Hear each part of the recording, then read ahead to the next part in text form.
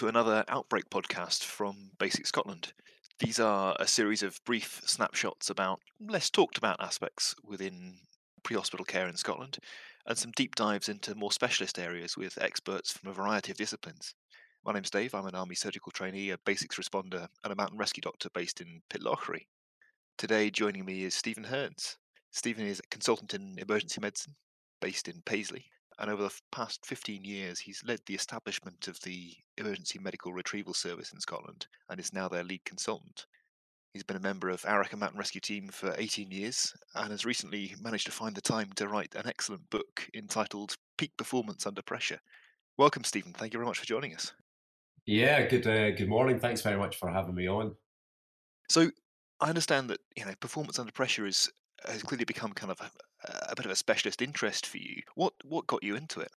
Yeah, I suppose I've got a number of roles where performance is important and where I am operating as part of a team in a high pressure situation. And what actually happened was about 5 years ago, we introduced badge camera filming in the Emergency Medical Retrieval Service. And that was aimed to improve our performance and our safety in performing emergency anesthesia, both in secondary retrieval settings, but also in pre hospital care.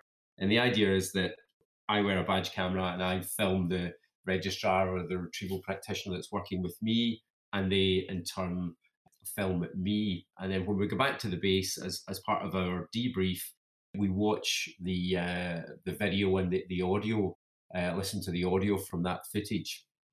And what became really quite apparent to me was that a lot of the time I did perform well under pressure. You could, see my communication skills, my ability to innovate, carry out practical tasks, and to lead the team.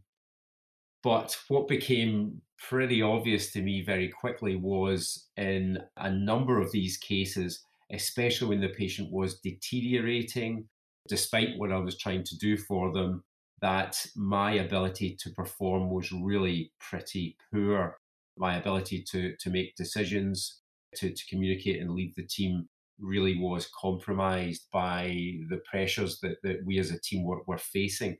And in particular, my implicit communication, my non-verbal communication was really poor in terms of my posture, my facial expressions, and my hand movements.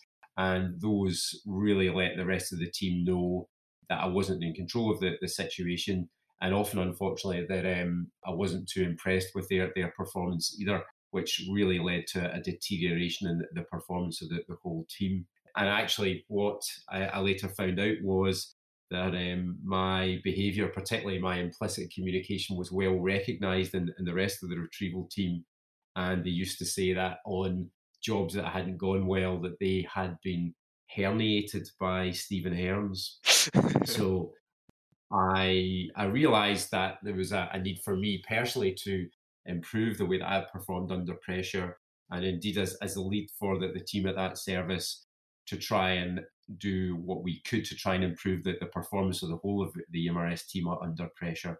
And that's what got me into this, looking at the psychology of performance under pressure, indeed trying to find out what the specific pressures were that we were facing. And ultimately that led on to this concept of us trying to own the pressure, and indeed me writing the book. It must be a fascinating tool to to be able to unpick the jobs that you've been in and that kind of self-critique.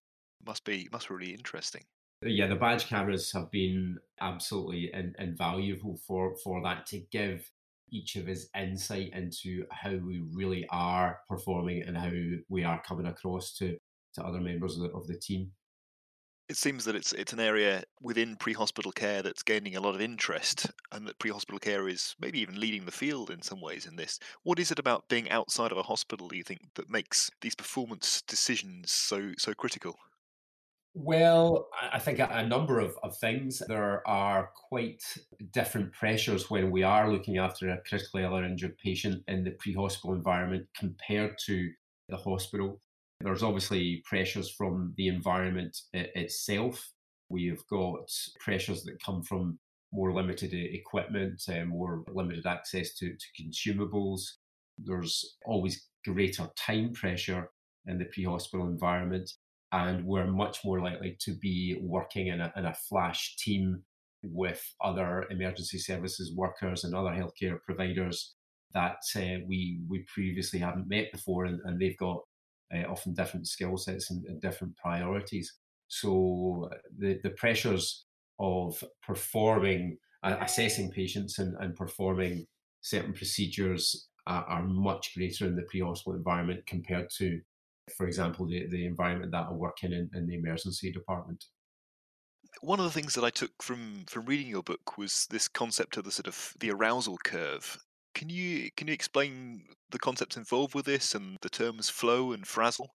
Yeah, so the book, I suppose, is centered around this relationship between performance and pressure, and it's based on the Yerkes Dodson curve, which is shaped like an inverted U.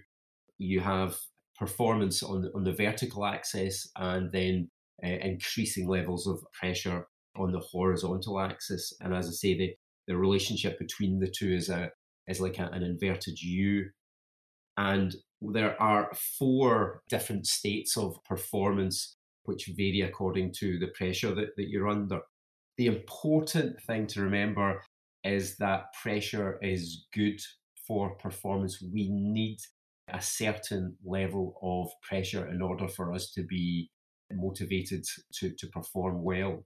So the four states are disengagement, and that is a state of low performance when the pressure on us is not high enough to motivate us, to arouse us, to stimulate us. So we're not really switched on in that zone of disengagement because the pressure isn't enough.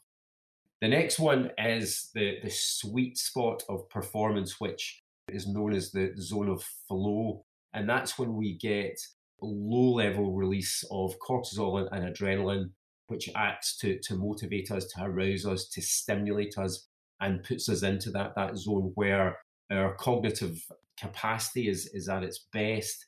We actually improve our fine motor skills, and we communicate, innovate, and we lead the team optimally. And that's really a pleasant place to be, that sweet spot of high performance flow. But it's really easy, particularly in the pre-hospital care, for the pressure to increase even just slightly, which moves us into the zone of excessive pressure, and the zone which psychologists refer to as the zone of frazzle, which can be easily compared to developing a stress response. And our ability to make decisions, carry out practical tasks, etc., starts to deteriorate. And then there's a fourth zone called freezing or choking. And that is when the pressure becomes really excessive on us, and we actually lose the ability to communicate or to carry out any practical tasks. And that is an evolutionary response to extreme pressure when we feel that we're under a considerable amount of threat and we're potentially not going to survive. And essentially, we play dead.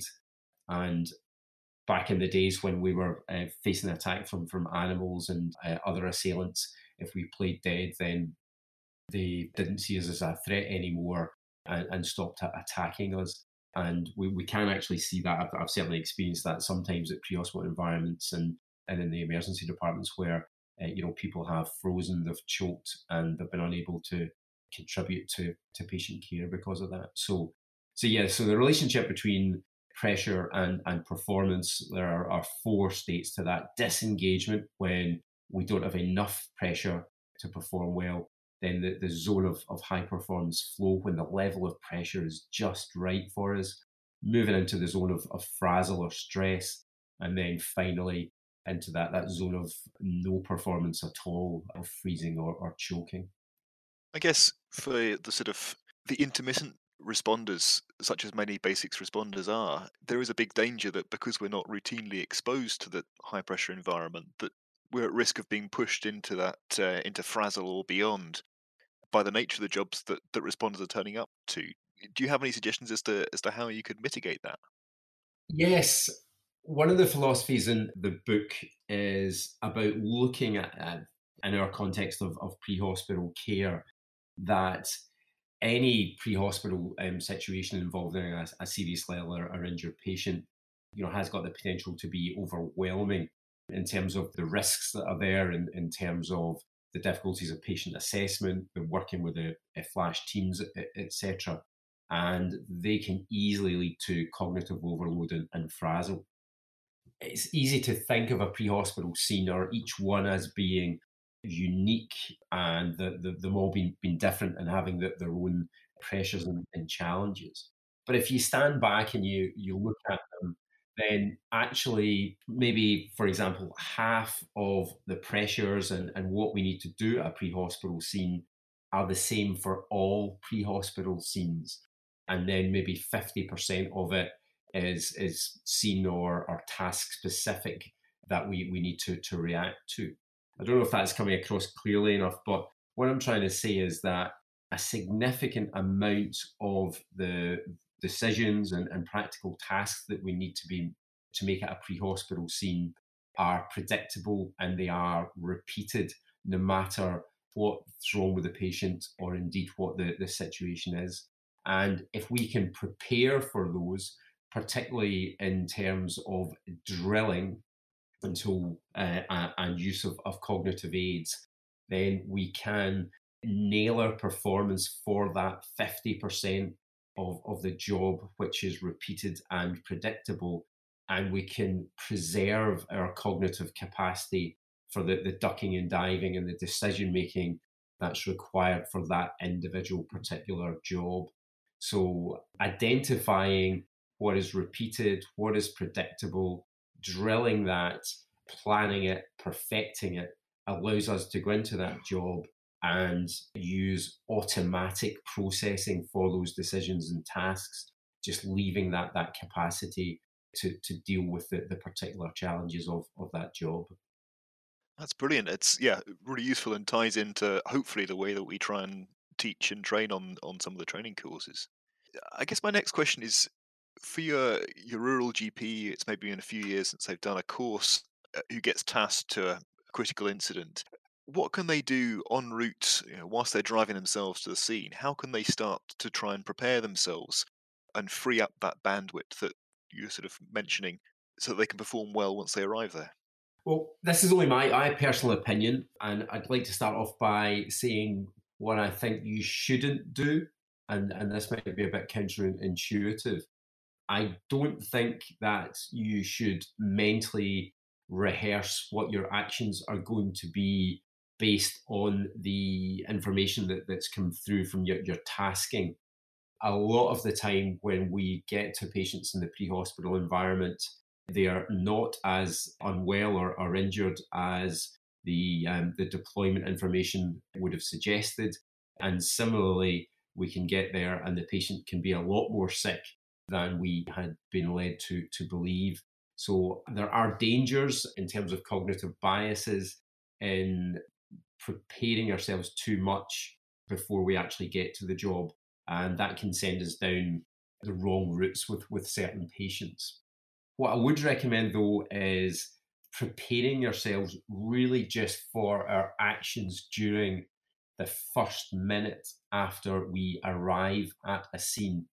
And that is particularly important for basics doctors who are going to be arriving at a scene and working as part of a flash team, possibly with ambulance clinicians they haven't met before, with the police, with the fire service, etc. They need to enter that scene displaying the right characteristics to those other emergency service providers. So even it's mentally rehearsing what you're going to do when you arrive, and that is very much about when you stop your vehicle, surveying the scene from your windscreen, preparing in advance what you're going to take in terms of medical equipment and your personal protective equipment, and having a pause at a decent distance from the scene before you start to engage with patients or other emergency service providers. Cliff Reid talks about this as being a 0 point survey, actually pausing, 20, 30 meters back from the scene, trying to work out, what has actually happened, what resources are already there, and particularly what the hazards of the scene are, and actively pausing and taking maybe 20 seconds to do that. And then also having planned how you are going to approach, particularly, ambulance service colleagues when you arrive, possibly picking up, shaking their hand, introducing yourself, getting their name, and specifically saying, what can I do to help? All of that about trying to manage how you are perceived by other emergency services providers there. I like to think of the three C's of being calm, competent, and confident. And that is going to set the scene for effective teamwork and indeed giving the best care to the patient and the most positive experience for all the healthcare providers that are there. So I think it's not so much predicting how you're going to manage the scene clinically, but just preparing how you're going to approach that scene during the first minute and how you're going to come across to other colleagues who are already there. I guess sort of setting the tone from your non-verbal communications before you start, so that you're off on a good start rather than coming in screeching to a halt sideways with everything going to pieces. Yeah, absolutely, Dave. That's vitally important. Yes. So, what about once you're a little bit more into the job and you're dealing with a sick patient and you feel that the pressure is mounting and you become aware that you're starting to drop off that performance curve? What can you do to try and re-establish control when the pressure's increasing? Well, I suppose you can divide that up into, two parts. It's about regaining personal composure and regaining situational control. Maybe now is a good time to talk about situational control. If you do think that the situation is deteriorating, maybe teamwork isn't as effective as it might be, and that you and other people are moving into a zone of excessive pressure or frazzle, then I think a really effective technique is to have a rally point. And that's a technique which I believe that American Special Forces use when there's a lull in the firefight. And the idea of a rally point is to achieve a shared mental model which is accurate, to identify what indeed the problems are, what needs to be done, and delegate those as much as possible to cognitively offload yourself as the scene leader. And that again, that's quite counterintuitive when we feel we're under time pressure to actually pause the situation, stop what you're doing, and actually have a discussion. But it really does play dividends. And intuitively, what we do and what most of us do in these situations is we pause the situation, we gather other healthcare colleagues around us, and we say, right, this is what I think is happening here. This is what's wrong with the patient, and this is what we need to do. Does everyone agree with me? And that is not actually an effective way to get an accurate and shared mental model of what's happening. You will fall foul of command gradient, of groupthink. And if you have your perception or an understanding of what is wrong with this patient and what needs to be done is inaccurate, you will not learn or be guided by other members of the team who may actually have the right answer. Which much more effective is to start the conversation by asking other paramedics, other doctors, technicians, etc., who are there, what their take on the situation is, and then you take on board what they say, what their mental model is, and you summarize things after that. That needs to be well managed, and obviously you've not got a lot of time to do it, but it is the most effective way of getting a shared and accurate mental model. And then from that, coming up with a list of tasks and prioritizing them, and then delegating them out so that you are cognitively offloading yourself. So a rally point is the most effective way of regaining situational control. Then there are different techniques for regaining personal composure. And I think the three main ones are controlled breathing. And that is a technique that you can use if you feel that you are moving into that zone of frazzle, and you can do it without anyone knowing that you're doing it. And It's really about trying to slow your breaths down to about 8 breaths per minute, so about 8 seconds per breath. And that will reduce your sympathetic overdrive, reduce your heart rate, and it will act quite effectively to calm yourself down. The second technique is positive self talk, which is very commonly used by athletes. Actually, having phrases in your head that give you confidence, like you've got this, you can deal with this, etc., just to boost your confidence. And that can be your own voice or the voice of someone that was previously a mentor, for example, and thought that you were good at your job. And then the final technique is cognitive reframing, is actually like a reset button, a bit like Control Alt Delete, and actually getting yourself out of the situation, get yourself away from the audible and the visual stimuli that are around you. Pretend that you're going to go and make a phone call and walk away somewhere quiet. And again, counterintuitively, don't think about the job. Lots of people think cognitive reframing is going away, thinking about what the problems are, thinking about what you need to do. Just think about something completely different.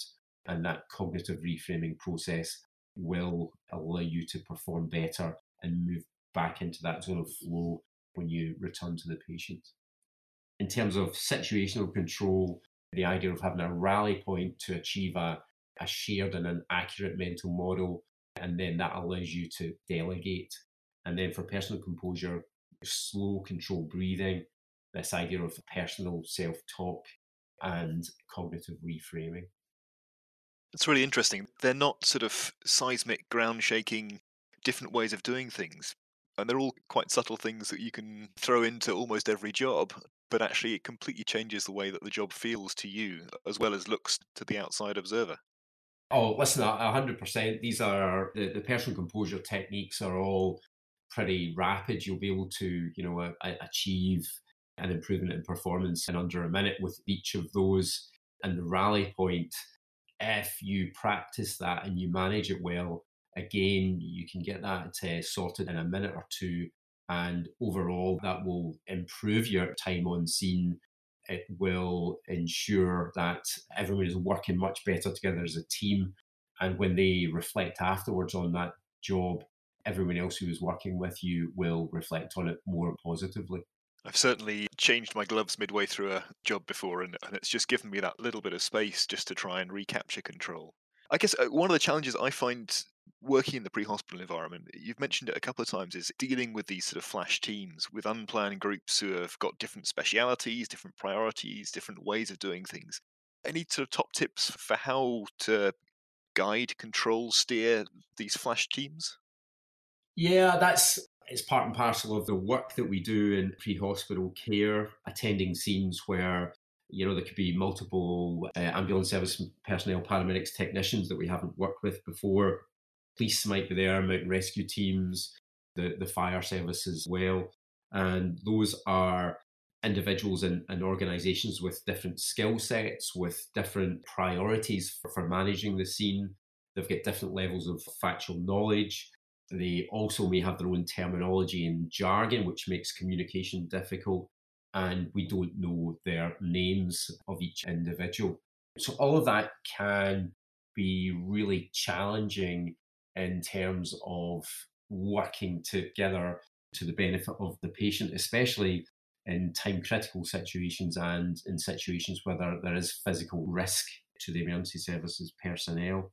And certainly last year, I was involved in two pre-hospital incidents with EMRS. One was a mountain rescue incident in Glencoe with a patient who was hypothermic and in cardiac arrest, and on another occasion, a patient who was in cardiac arrest after falling from a waterfall and being submerged in water for a prolonged period.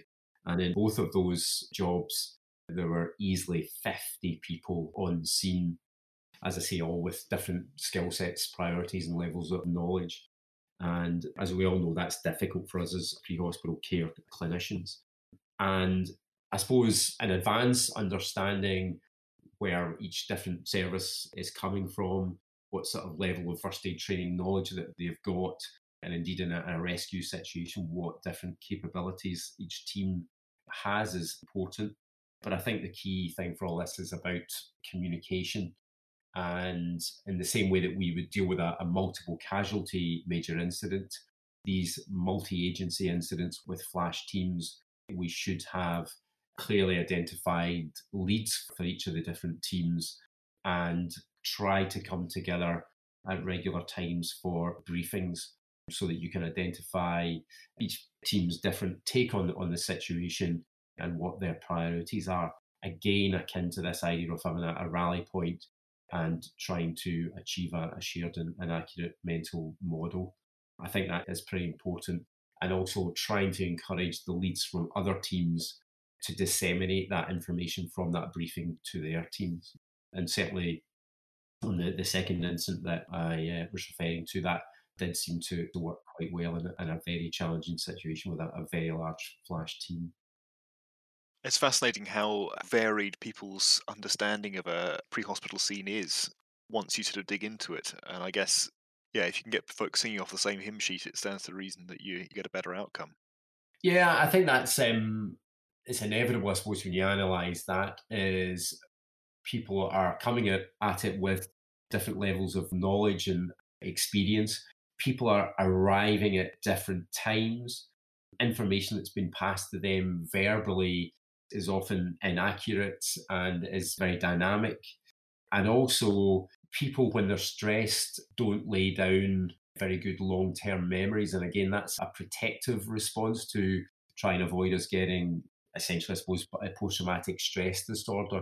So when someone's involved in a high pressure situation, they will not lay down very detailed and accurate memories. And when you debrief with other people, as we all know, their recollections of what happened can be very different from the other people that are taking part in the debrief, and that's partly why. It's fascinating and it contributes to a really interesting series of conundrums. One of the things we've been trying to get folk to do is to give kind of 3 top tips for basics responders to take away that can help them improve their own performance under pressure and contribute to improving outcomes. Have you got any suggestions for our responders? Yeah, I suppose my top three tips are drilling, use of cognitive aids, and this idea of having a rally point.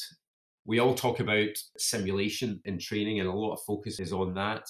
But I would encourage people to also focus on drilling, repeatedly performing practical tasks until they become automatic tasks that you can do rapidly, you can do efficiently, and don't use up a lot of your cognitive capacity, leaving your cognitive capacity to deal with the nuances of the job. Cognitive aids, I don't think that we can have enough cognitive aids in terms of checklists, bullet point guidelines, etc., and actually remembering to use them and not thinking that if we're experienced, then it's going to make us look to others as if we don't know what we're doing when we're using cognitive aids. And as I've talked about a few times, this idea of a rally point, having a pause, finding out how other members of the team perceive the situation, coming up with a list of prioritized tasks and delegating. So include drilling of predictable tasks in your training as well as simulation. Make good quality cognitive aids for yourself and your team and regularly use them on jobs. And in complex situations, especially if you think you're moving into the zone of frazzle, have a pause and have a rally point. Stephen, that's fantastic. Thanks very much for a brilliant set of insights into both how we perform when the pressure is on and also how we can do it better. We'll put the details of your book up with this podcast so folks can dig into this area in a bit more depth. But many thanks for coming on to chat to us. Cheers. Thanks very much, Dave. Thank you.